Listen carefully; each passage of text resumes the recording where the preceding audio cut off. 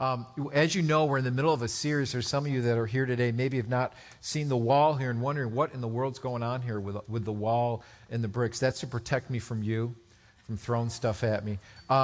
No, what we're doing is we're in the middle of a series in Nehemiah. And for those of you that know who Nehemiah was, Nehemiah came to help restore the spiritual life of Jerusalem. And as you know, there was a period in Jerusalem's life where the walls were in destruction for over 141 years. And what God did through his judgment on Israel, he allowed foreign nations to come in and take them exile and take them back to their nations and immerse them into their culture. And that was Nehemiah's predicament. He was a cupbearer to the king in Persia, and he heard the news that the walls of Jerusalem were still in destruction, and the people there were dismayed. They were discouraged.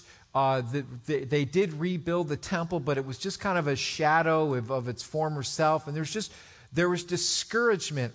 And so when Nehemiah got the word, the Lord just spoke to his heart to go back and to rebuild the walls. Now, I want you to realize that it was more than just rebuilding a wall. What Nehemiah came to do was to rebuild the spiritual lives of Israel. The wall represented the salvation of the Lord. The broken gates in Jerusalem represented coming into God's presence. Jerusalem is very significant when you look at the Bible and specifically biblical prophecy. We all understand that Jesus Christ is coming back one day. And where is he coming back to?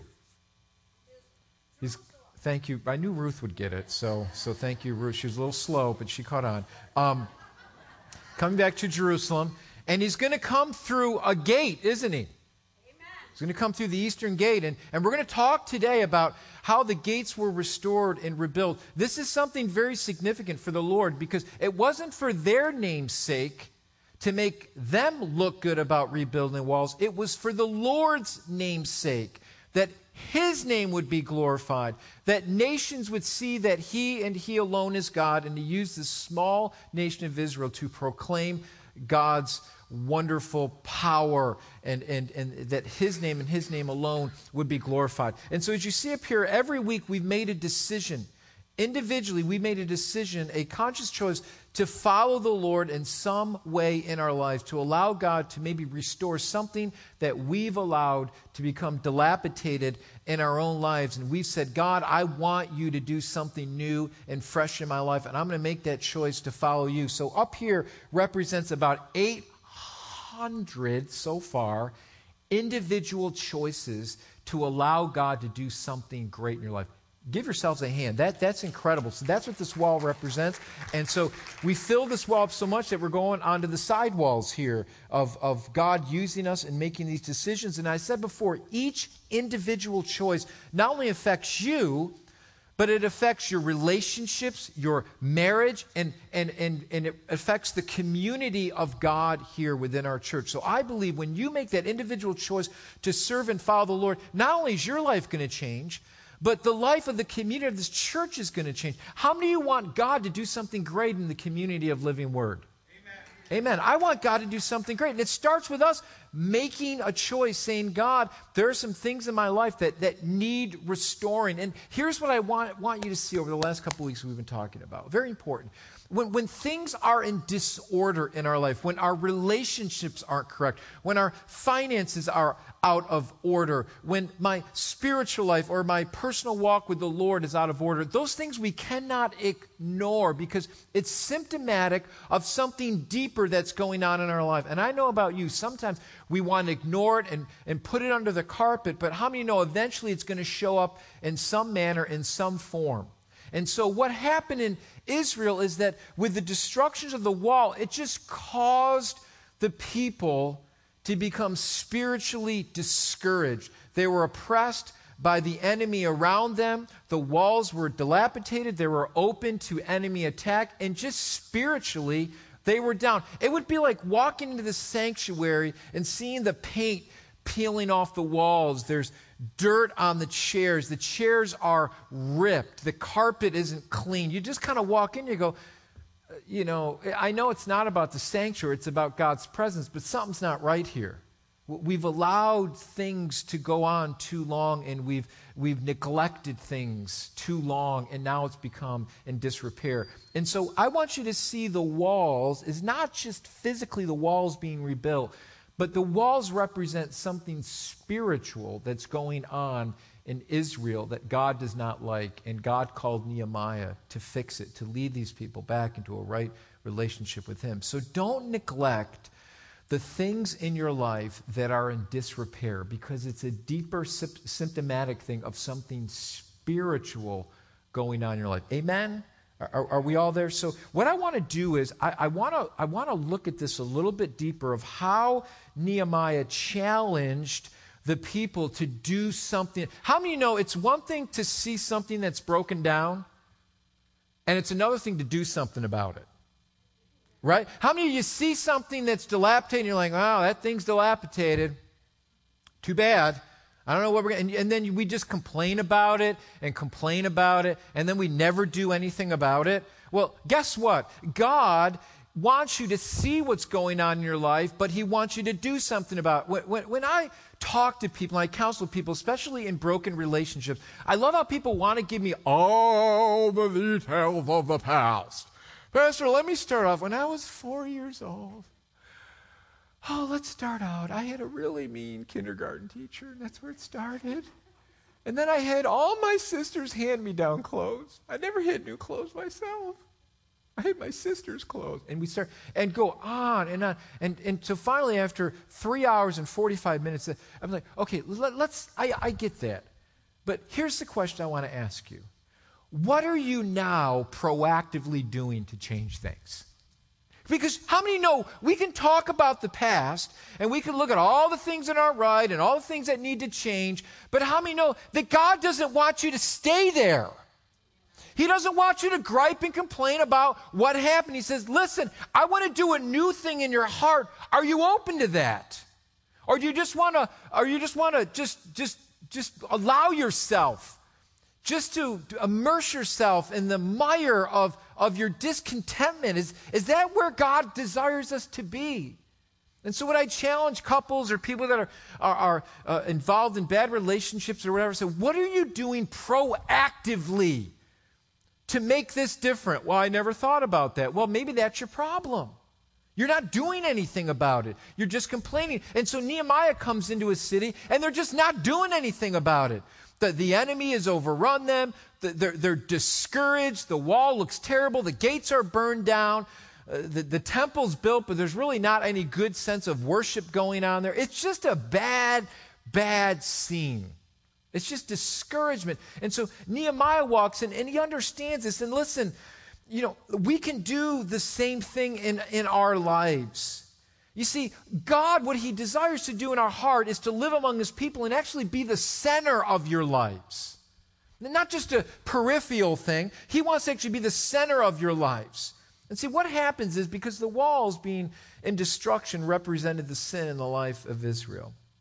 And that's what sin does. It breaks down our lives over time, little bit by little bit. We allow things into our lives, small choices we make, until things begin to fall down around us. And this doesn't happen instantaneously. It's slow over time. Sin is like a weed in a garden and not keeping up with the yard. Over time, things take over. It's like many of your basements, right? We'll just put it in the basement. Come on, I'm talking to some of you right now. I see some of you sort of going, don't even come in to my basement. We don't even know what's living down there or growing down there. We have no idea because we're just afraid to go down there, right? It amazes me. I love that show. If you've ever seen the show American Pickers, just love that show. And the guys go around and these guys are junk dealers and they try to find, he calls it rusty gold. He's digging through weeds and grass. Oh, look at this rusted out bicycle. I'm like, are you serious? You're going to pay $1,500 for that thing? Oh, yeah, this bicycle was made in the 1910.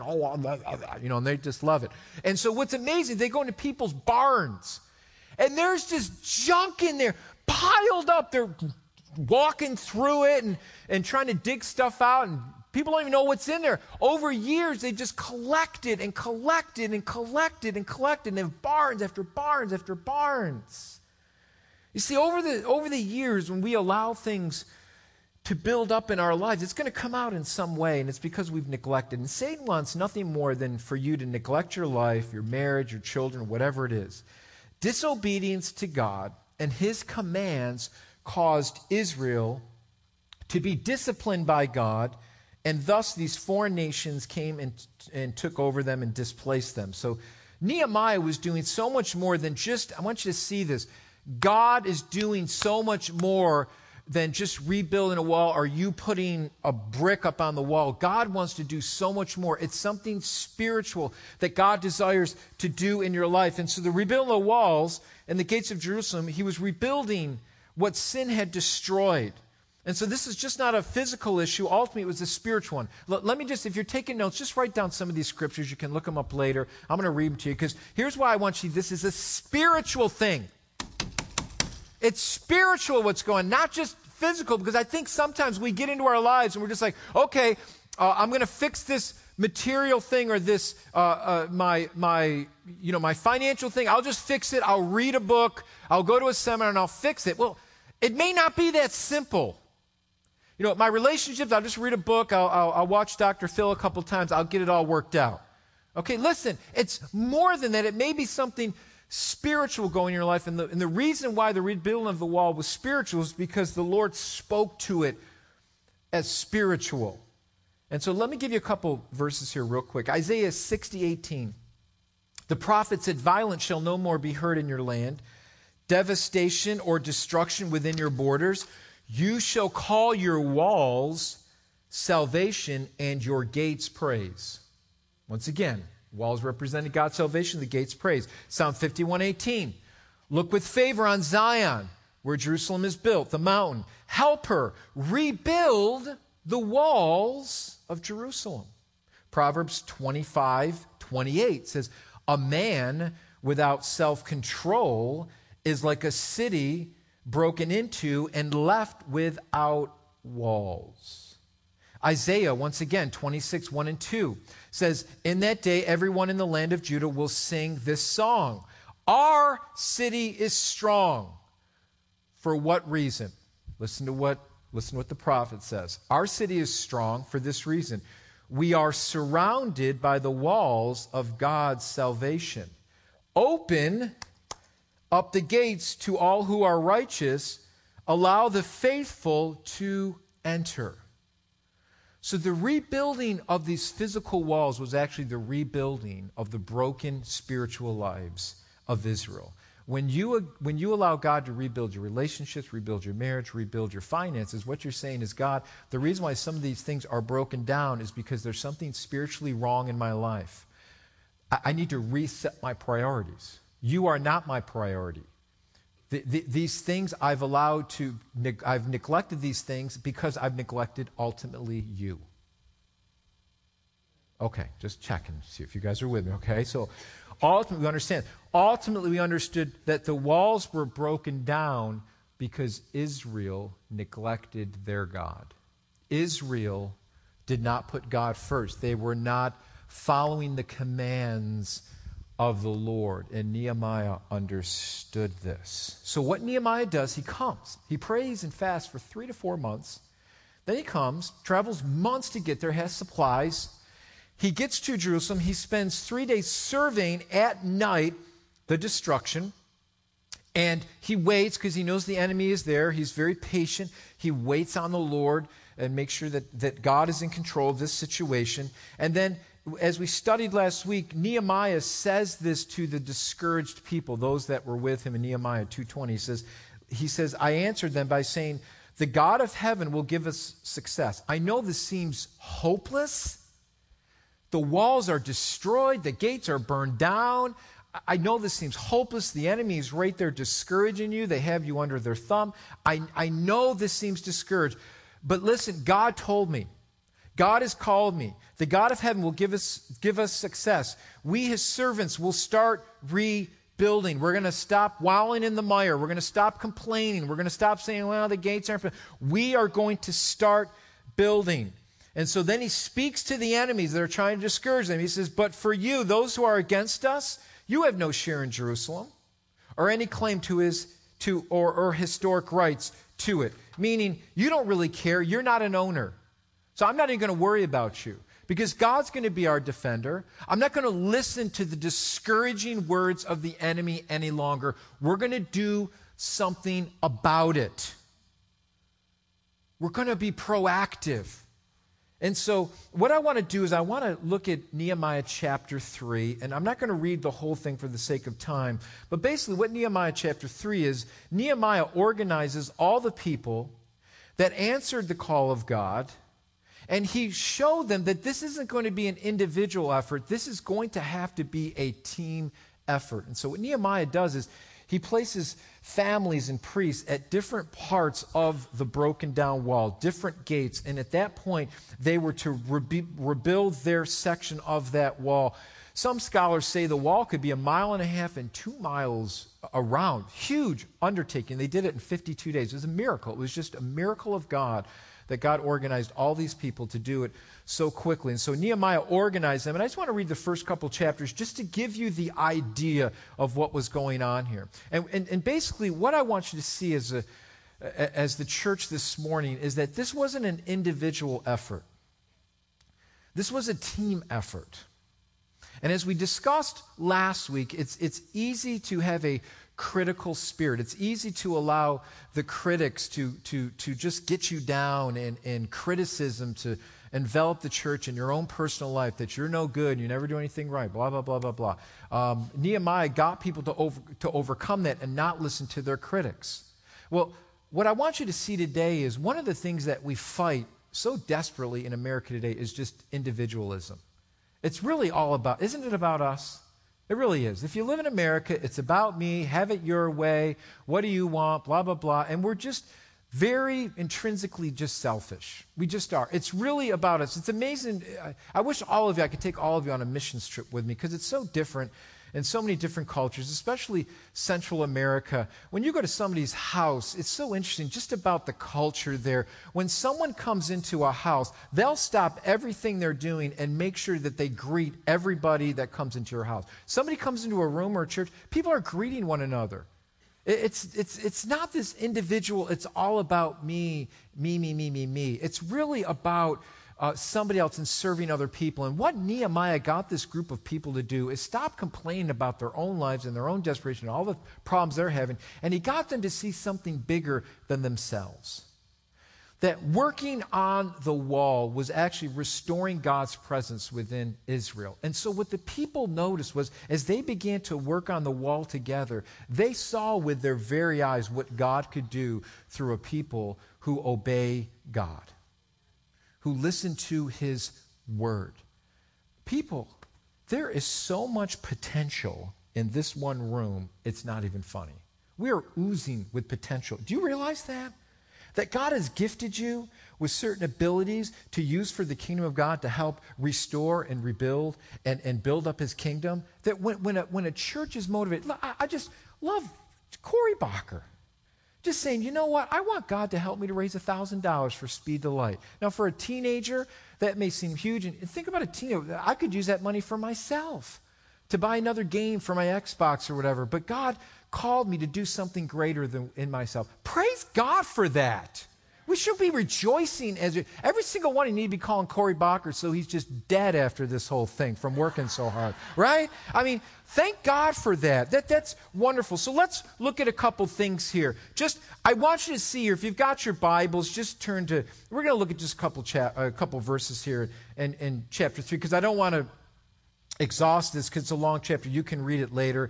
But look at what Nehemiah did. It says, then Elisharib, the high priest, and the other priests started to rebuild at the sheep gate. So here they are at different gates. They dedicated it. They set up its doors, building the wall as far as the Tower of the 100. So here we go. They're rebuilding the gates, and then they dedicated that. Then there was another tower, Hananel, that they rebuilt. And the people from the town of Jericho, there's another group, worked next to them. So you see that these people are working together. Then beyond them was Zachor, son of Imri.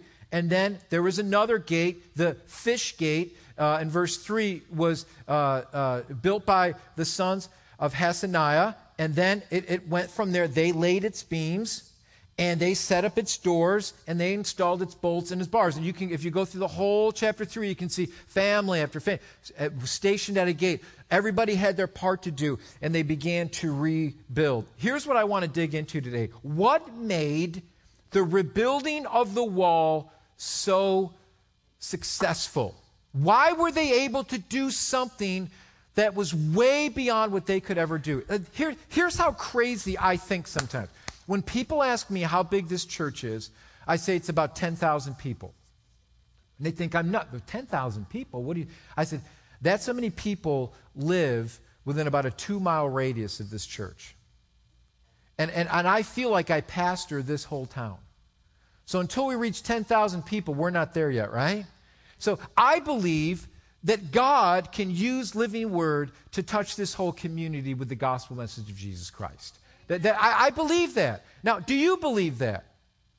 Okay, 6 of you. Okay, that's okay. Cool, we'll start with that, all right? Now, if we've got to believe that God can touch our community, that God is big. We may say, well, we're competing with so many things and sports and stuff. We can complain about it.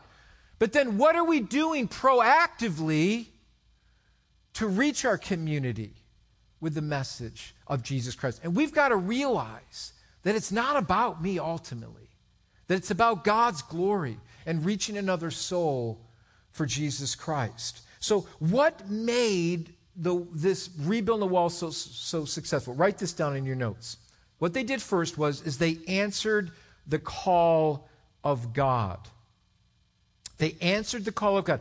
God moved in their hearts. It was a supernatural thing that God did. Listen, I can speak to you till I'm blue in the face about asking God to motivate you to do things in your life, but unless God calls you, it's going to be just a moot point. God has to ultimately do the work in your heart. How many know that if God's not doing the work in your heart, you're going to burn out? So if you're burned out in ministry or doing things for the Lord, it's not the call of God in your heart. Because what you've done is you're doing it in your own strength. And once you do it in your own strength, you're going to burn right out. So it was ultimately a supernatural call of God that was laid on Nehemiah's heart, that he spoke into the hearts of the Israelites, and they said, okay, we're going to do it. Let's do it. And they began to build. So God moved in their hearts. I love this passage in Ephesians 2:10. And here's what the Apostle Paul says to the church in Ephesus. He says, for we are God's what? Workmanship, created in Christ Jesus to do good works, which God prepared in advance for us to do. So God has saved you for a reason. Your works don't save you. It's your faith through God's grace that gives you your salvation today. But you know, you're created in Christ Jesus to actually do good things for Him. To say, God, how do you want to use me in my life? Please let me see myself beyond myself. And see, what happens is because we live in America, we're a very consumer-driven society, waiting for the next and best thing to come up. And in the church, that consumerism can just slide its way into the church, and the church in America can become a consumer church. What is the church doing for me? We don't see, God, how do you want to use me to build your church? It's more, was the worship good today? And by the way, the worship was just smoking this morning. I'm sorry, it was just good, okay? We can sit there and say, well, the worship was okay. Worship was a little loud. The worship was, not my style. Or, the pastor's preaching was okay. Or the seats weren't real comfortable. Or, it was too warm in the church. It was too cold in the church. Not enough people greeted me when I walked in the door. We can go on, can't we? Right? And so we're consumed. What's the church doing for me? Is it my preference? Is it my taste? Now, we need, if we're part of the body of Jesus Christ, we need to be asking ourselves really the question, God, what are you doing in my heart to help build your kingdom? How are you using me?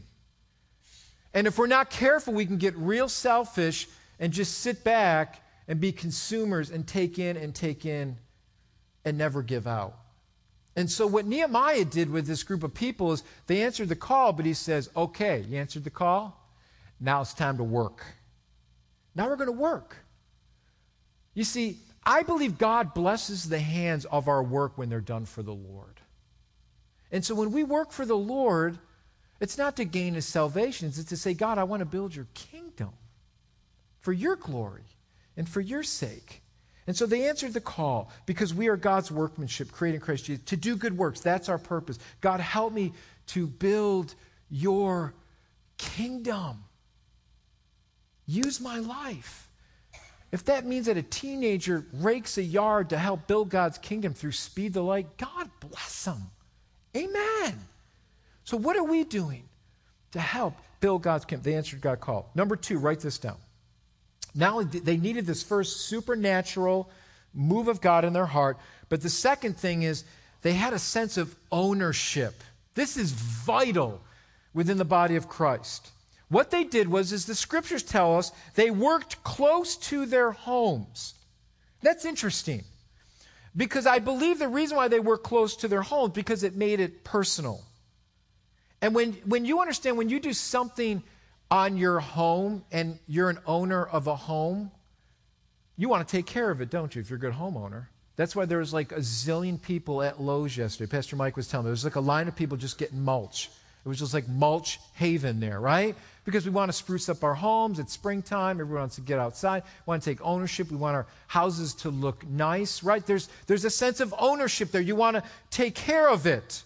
Now, for them, they took pride in it, not a false pride, not a sinful pride, but I want you to know something. When you own it, you take care of it.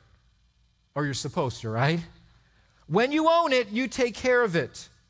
And when you don't own it, you necessarily don't take care of it. Right? It's like renting a car or going to a hotel room, right? See, you're not going to take as much care of it because you're not the owner of it.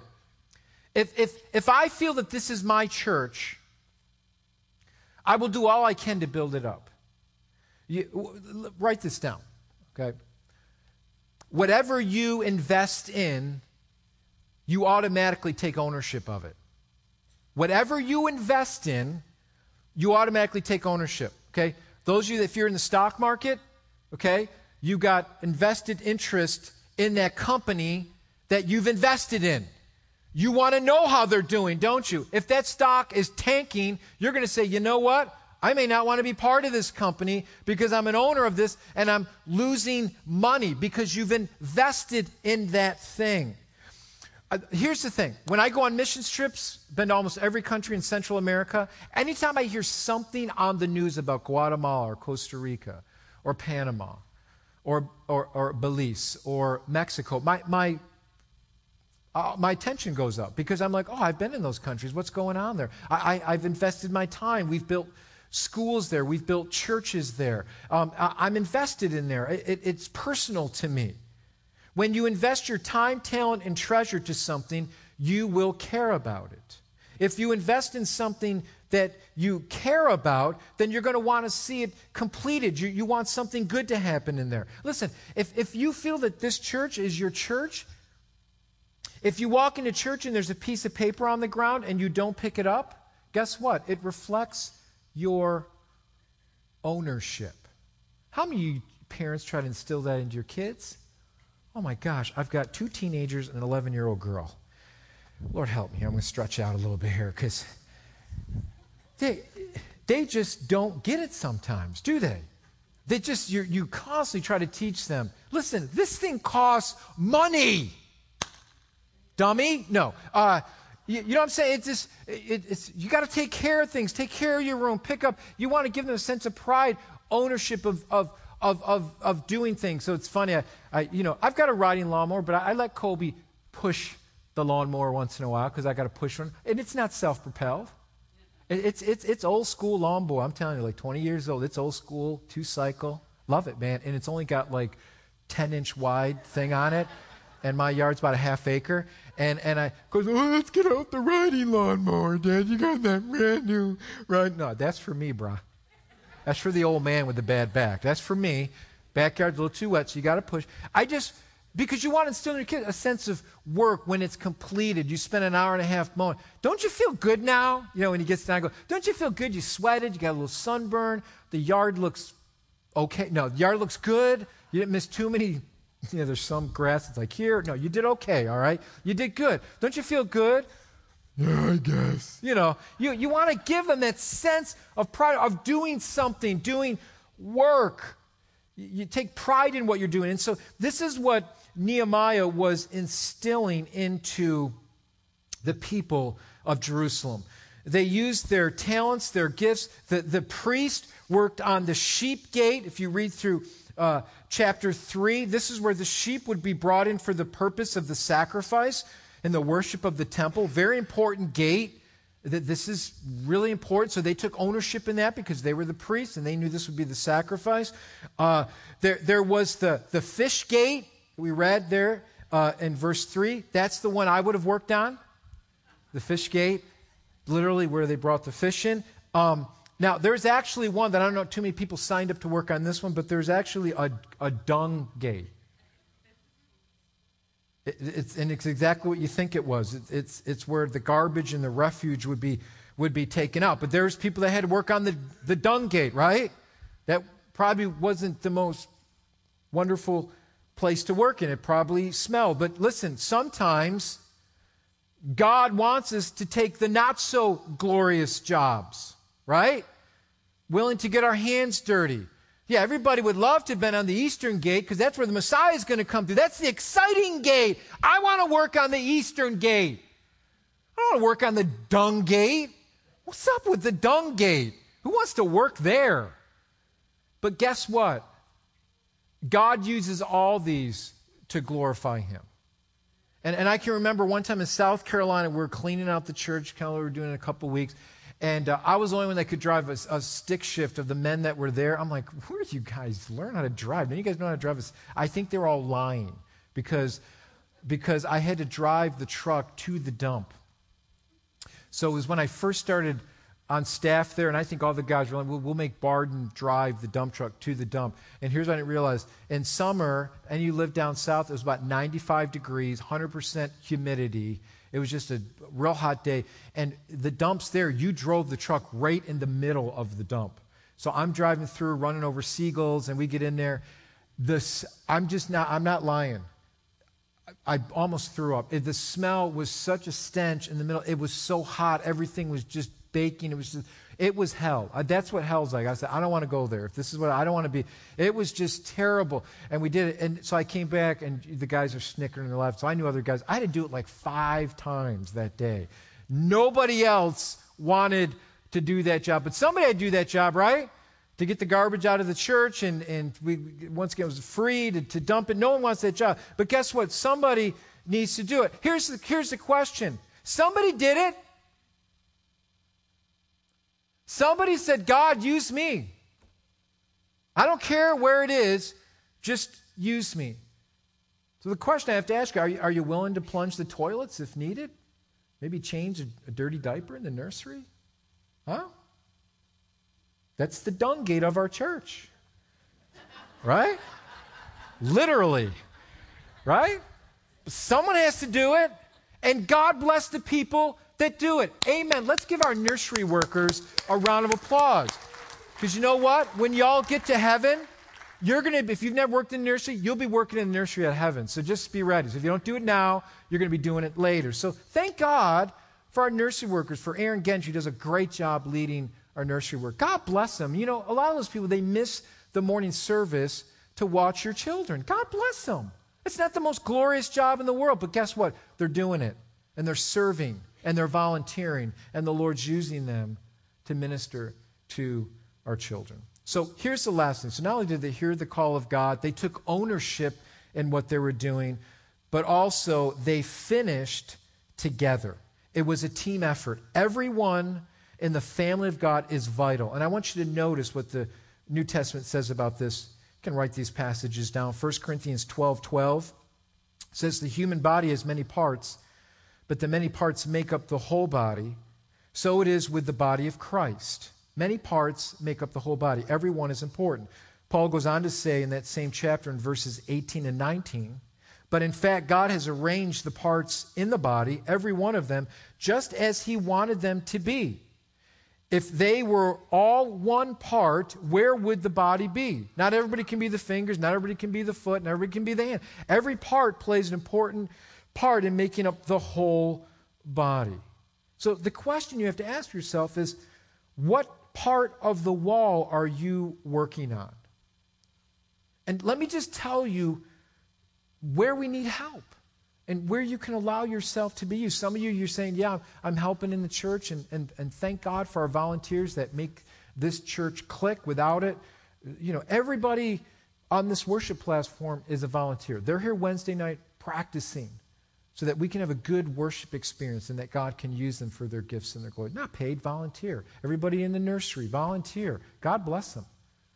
And so what we have to realize is, God, what part of the wall are you using me? God, is there something inside me that you need to break my individual? Have I become more of a consumer, or am I a giver? Those are the things we need to ask ourselves. So we need help in the nursery. We need help in our children's ministries on Sunday morning. Amy Eliason runs our junior children's church. Does a great job, been doing it for like forever. For like 13, 14 years, just as faithfully does it every week. We need volunteers that would help once a month in there just to watch our 3 to 5 year olds. There's the nursery. There's Pastor Jim. The reason why he's not here is because he's leading our children's church. He's leading those wonderful children at that wonderful age. 6, 7, 8 year old. God bless him, He needs parents to come in and just help him. Just to watch over the kids and make sure all the kids stay safe. He needs help with that.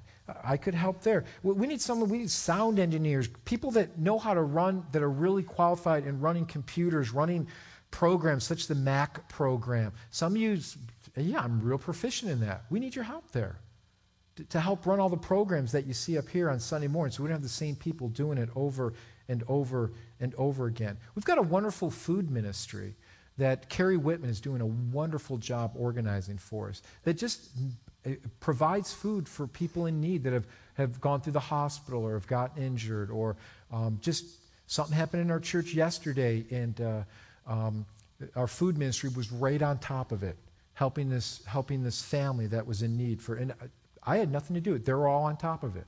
Just how it works. And some of you could be part of that group of, hey, I can fix a meal. I can do that.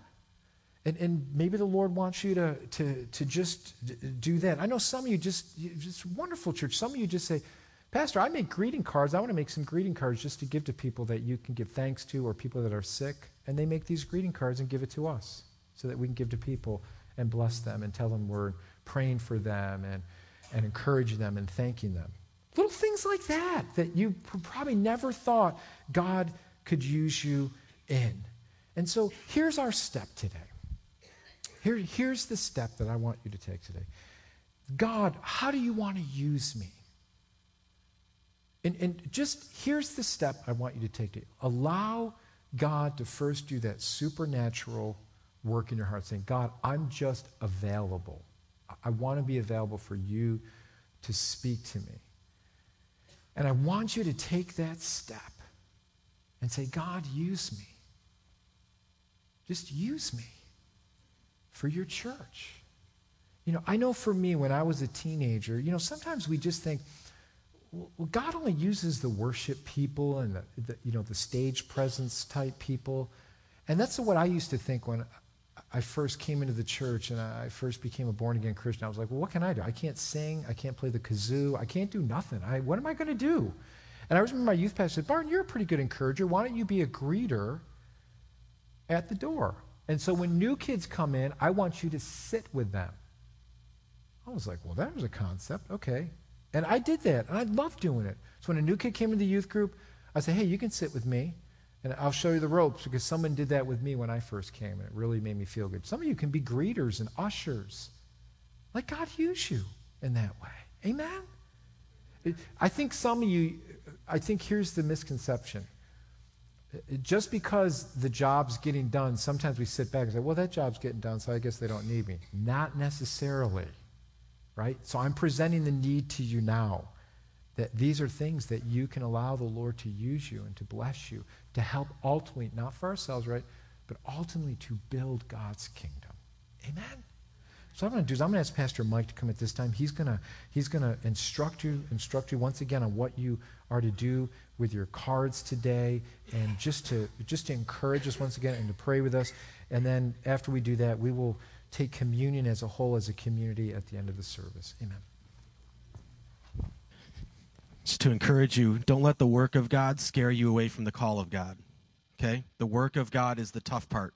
When they were rebuilding the wall and they had to pick up their shovels and move dung, someone's probably looking at them, who signed me up for this, But the work needs to get done. So a couple things. Maybe a couple ways you can respond.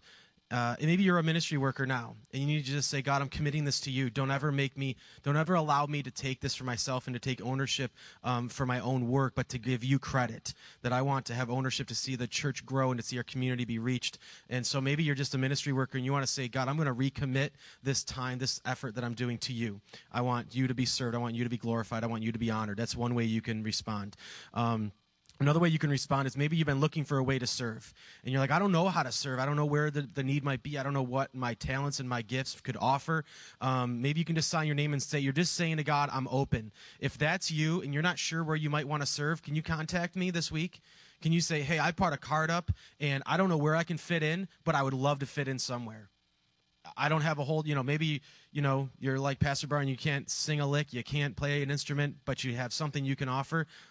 Let's figure out a way to get you plugged in. You're part of the body of Christ. We want to find a way to get you plugged in at the, whatever limitations you may have, time-wise and schedule-wise. That's cool. Maybe that's what you want to do. So that's how I want you to respond. If you're a ministry leader, come up and just say, I'm dedicating my time back to you. I'm not taking credit for this. I want you to be glorified. And it's just a humbling act for us as ministry leaders. If you're not and you want to serve, bring your card up and you're just signing your name. Just sign your name on it, bring it up, and you're just illustrating, God, I'm making myself available to serve in some capacity, whatever that looks like. Major, minor, doesn't matter. Sound good? Let's pray, and then as we sing this last song, you guys can begin to bring your cards up. You can stay seated if you want to write anything, but mainly just your name, and bring it up, and we'll sing and praise God and thank Him for His gift of Jesus and that He's the one we're ultimately serving. Heavenly Father, as we sit here and we consider what it is you might be calling us to do, God, help us to be bold in our response. Help us to truly understand that we shouldn't be scared away by the cost, the sacrifice that it might give to our lives to serve you in a way that you might be calling us to do. Maybe there's something that doesn't even exist in this church yet, but you're going to put it on the hearts of your people to say, this is a need that I see in this community, and I want to take a major role in seeing this come to fruition. God, put that in the hearts of your people right now. Help us to serve our community the best way we know how, and you're the only one that can really give it to us to reveal it, how that should look. So we give you our time. We give you our lives. Move in us. In Jesus' name, amen. When you're ready and you want to stand and bring your card up, do that, and then you can go back and sit and worship.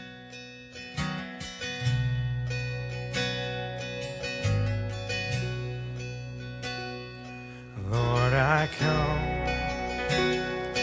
I confess, bowing here, I find my rest, and without you, I fall apart. You're the one that guides my heart. Lord, I need you, oh, I need you. Every hour I need you. My one defense, my righteousness. Oh God, how I need you.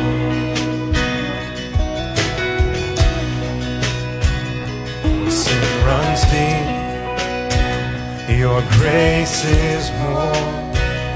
Where grace is found is where you are. And where you are, Lord, I am free. Holiness is Christ in me.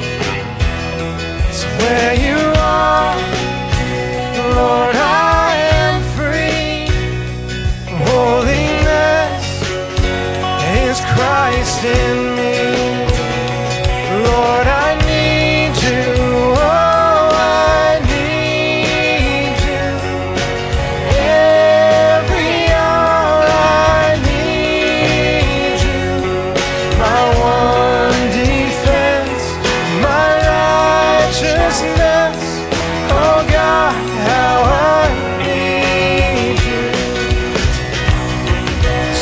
teach my song to rise to you.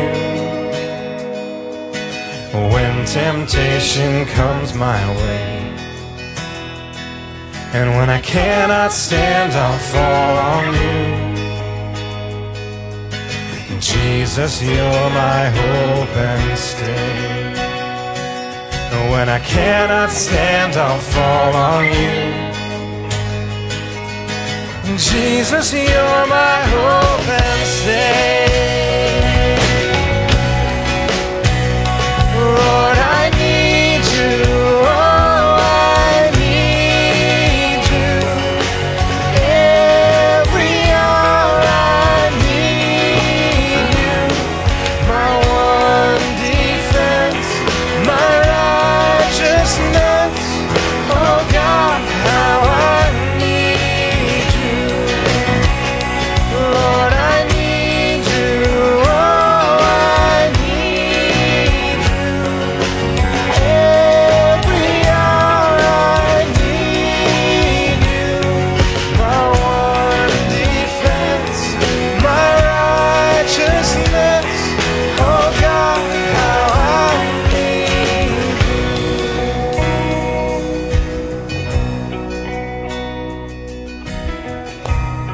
Thank you, Lord. Thank you, Lord. Amen. You may be seated. Thank you for your response. I'm going to ask the ushers to come at this time, and we're going to pray. We're going to seal this time by taking communion as a church, because really that's what it's about. It's all about Christ, right? It's all for His glory. And when we take communion here together, what we're saying is we're coming together under the precious blood of Jesus Christ, saying, Jesus, you saved me. And you've saved me for a reason. And it's not just for my interest, but ultimately for the interest of Christ. And so let me just encourage you as you've taken this step, and I appreciate you taking this step. Remember, some of you may say, I've never gotten involved in a small group because I'm just nervous about people. Let me just encourage you, get involved in a small group. We've got so many small groups at our church that you can be a part of, and that God can use you for His glory. So just allow God just to work in your heart, to be proactive, because tomorrow morning you're going to wake up and we can easily get back into our same routine, but allow God to use you. So I'm going to pray for you just before we hand communion to you today, and just wait to the end and we'll take it together as a church. But let me pray for you. And if you're part of the family of God and you've received Christ as your Savior, by all means you can participate in communion. You don't have to be a member of our church. You just have to be a member of God's family. If you've not received Christ as your Savior and come to that saving knowledge and that profession of faith, I'm going to pray right now. And you can just come to the Lord, and in an instant He can forgive and heal you of all your sin. And that's the wonderful thing about coming to Christ and allowing Him to forgive you of your sin. And so we want God just to cleanse us today so that we will be set apart to be used for God's purposes. And God is not done with living word. God wants to do a great thing through our church, and He's going to do it through us when we avail ourselves to Him to ultimately build His kingdom. So Lord, we bow our hearts and we avail ourselves to You today. God, as we recognize through communion that Jesus literally gave His life for us. He shed His blood for us. Because, Lord, He knew that it was only through this that the church would be united under His mighty power and His mighty hand. So we pray that You would cleanse us, that we would be reminded of the great sacrifice You made for us. Jesus, You were perfect, but the sacrifice was for us because we were imperfect and we needed a Savior to forgive us. So I pray for every person, God, as we open up our hearts to You, that You would forgive us and cleanse us from all unrighteousness. That, God, it's only through the precious blood of Jesus Christ that we can be made right. And it's only through Your grace that we can find mercy and forgiveness. So we ask for that today as You cleanse us and as You heal us and as we take communion together. We bless Your name. And I just thank You for this body of believers. I thank You for living word and what You're doing through this church, God. We just give You the glory. In Jesus' name, amen. Amen. Just wait till the end as you receive. Ushers, go ahead and take communion. Just worship before the Lord as you receive communion. God bless you.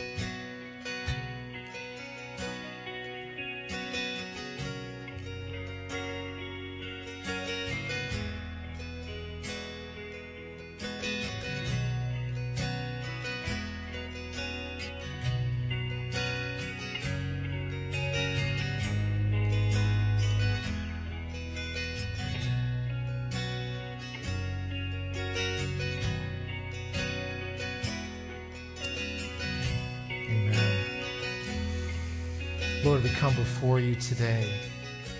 And Lord, as we hold these elements in our hands today, we recognize what a great God you are. Thank you that you've given us everything we need to find salvation. You've given us everything we need to find peace in our lives from the destruction that sin brings. And so, Lord, we thank you for these elements and what they represent and symbolize. So in our hand, we hold the bread that symbolizes the body of Christ. We believe that he is the bread of life, that in Christ we hunger no more. We thank you, Jesus, for the brokenness that comes through your body, that you were broken for us. You were crushed for our iniquities. And by your stripes, we can find healing today. We thank you for that. In Jesus' name, amen. Let's partake of the bread together. Amen. And Lord, we hold this cup in our hand, realizing that your word says without the shedding of blood, without a sacrifice to appease a holy God, we could never find forgiveness for our sins. And for that, we are so grateful that through the remembrance of communion, through this Last Supper, Jesus, you gave your blood for us. And this cup symbolizes your shed blood, that we ultimately can find forgiveness through your death. And so, Lord, for that we are grateful. We are so grateful for what you've done for us. So, Lord, I pray that you would bind this church together, Lord, with cords that could not easily be broken. That, God, we would be here as a church that would desire not to take, but to ultimately give, to serve you, serve each other, that the name of Christ is glorified ultimately. And that through that, we're going to see unity. The fruit of that will be unity within this body. And that's what we're praying for, God, that Christ is glorified, that this community would see Living Word as something different. A community of people that love each other, that desire to do the will of God. So we pray for our community, God, that you would touch it and reach it. And that, God, through our efforts for you, Lord, we would see great and mighty things happen in our midst. So we thank you, God, for allowing us to be part of your kingdom building. And we give you the glory. We thank you for this cup and what it symbolizes. In Jesus' precious name, we ask these things. Amen. Let's partake of the cup together. Amen. Amen. Let's just give the Lord just praise this morning. He's worthy of it. Amen. Amen. Amen. God bless you. Have a wonderful day. You're dismissed. Amen.